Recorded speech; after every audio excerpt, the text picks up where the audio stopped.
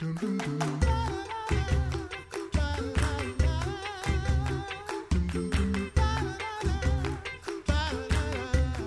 back to the Coffee Hour. I'm Sarah Golseth. And I'm Peter Ill, sitting in for Andy Bates this week. This is fun. Today. Just today. Just today. You can come back, but I have other people take the rest of the week. That might be way too much fun. So. That would be, that might go over the bar of too much fun in the studio. So we're talking about pastoral care, pastoral counseling, what somebody can expect from a session, how to even ask. With us in studio, we still have Dr. Rick Mars from Concordia Seminary in St. Louis, and it's really great to have you in studio with us. Thank you very much. This is a lot of really good information. So we're talking about what somebody can expect, when they would need to talk to their pastor.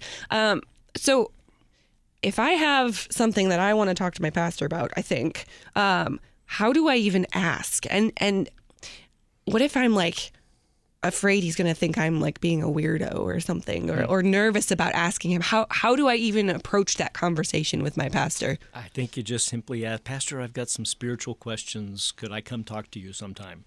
And just go and lay out whatever those questions are, whether they are directly spiritual or sort of sideways spiritual because they're more family oriented, or what do I do with my kids, what do I do with my husband, all those sorts of things. Go and talk, because pastors are supposed to be there. They're not just preachers. They're not just Bible study teachers. In fact, one of the things that I tell students, I don't know if you'll remember this one, I actually have a phobia. I call it kakopoimen mele phobia. That's the fear. I hope there's Greek involved. Yes, there's Greek involved in that. If you go and look all those Greek words up, it's the fear of bad pastoral care. That I have this fear that I'm going to be retired and, I'm going to be 85, 90 years old in some sort of Lutheran retirement community, and the lay people that I'm sitting around are going to go, our new generation of pastors are really good preachers and teachers, and they seem to be good at administrating and all these other leadership things, but they just don't seem to listen as well to the people now as they did a generation ago. Who taught them how to listen at the seminary? Dr. Hartung did, Dr. Rachenbach did. Yeah, I'm going to blame my colleagues over the last 10 years. I have a real fear that some pastors don't think that it's important to listen to their people. But again, the vast majority of pastors, I think, especially Lutheran Church Missouri Synod pastors, do believe that it's important to make hospital calls, it's important to make shut-in visits, it's important to meet people in their homes and to interact with them in a one-on-one or two-on-one sort of situations to get to know what they're... In fact, Luther would even say that as well. The Reformation was not about a political debate or a religious debate per se. It was because Luther was frustrated that pastoral care was not being given to the people because they were buying these indulgences thinking that somehow forgave their sins, and Luther was wanting them to come to confession and to confess their sins and to hear absolution from individual pastors, which we haven't even talked very much about. That's another extremely important part of pastoral care that many Lutherans think is Catholic, and so they don't actually go to seek, like you said, you go to your own pastor once a month. I think all people should go to their pastor, if not once a month, at least 3 or 4 times a year, and seek out that sort of one-on-one checkup that you just talked about in the earlier segment, Peter. It's extremely important, and pastors want to do that, but they don't know if their people want them to do that until the people actually ask. So. And sometimes I think there's a fear that people have that pastor's really busy. He's doing all that administrating and the Bible study planning, and he's getting his sermon ready, and he's going to meetings, and he's really, dealing with his busy. kids. Yeah, and I don't want to burden pastor with, especially if I can't say what's going wrong.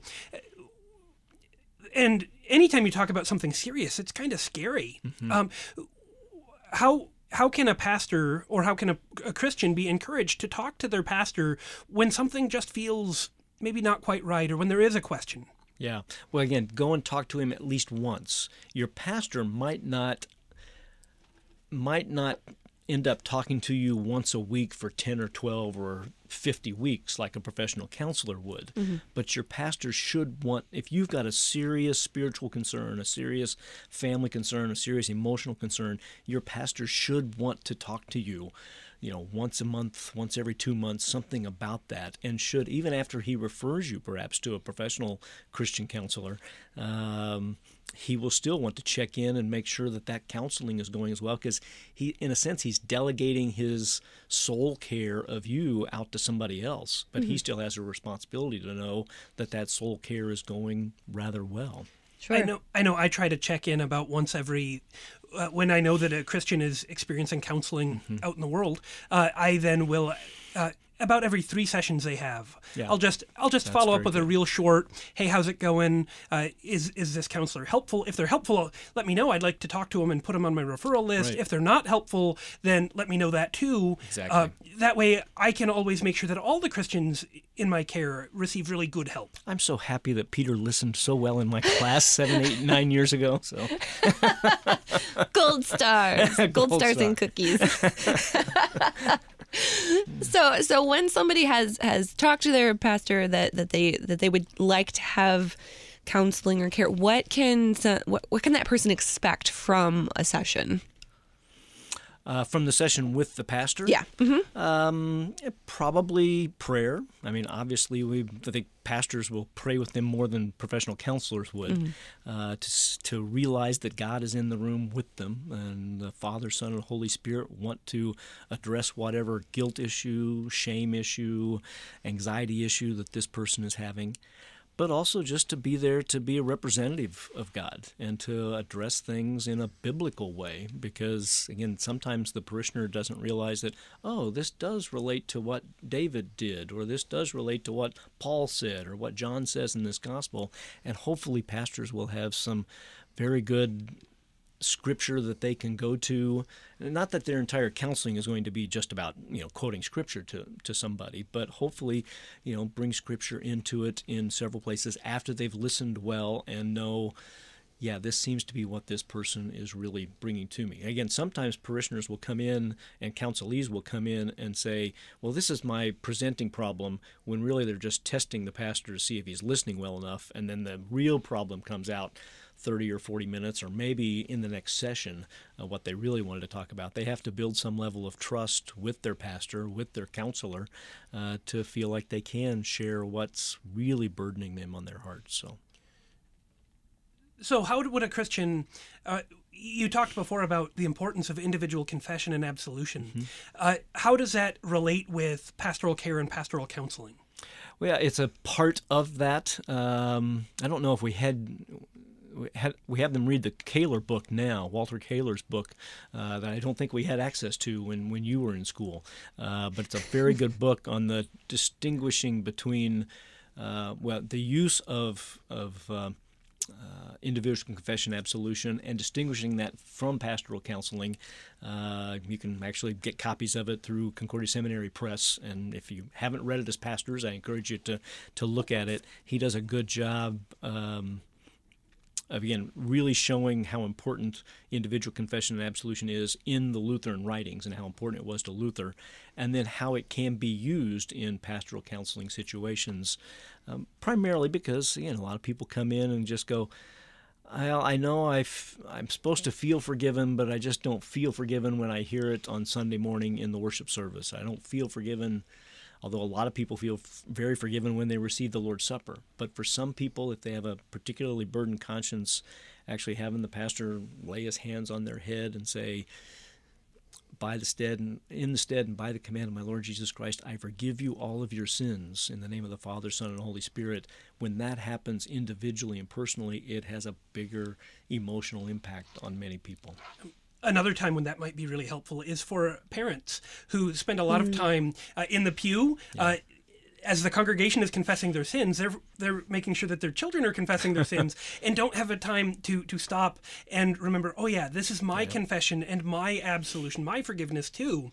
And so that is another time when that might be really helpful. Yeah. That's a really good point. Yeah. Yeah.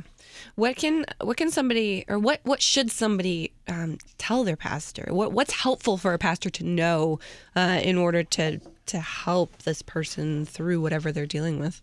Well, what their spiritual issues are, what their relationship with God feels like to them.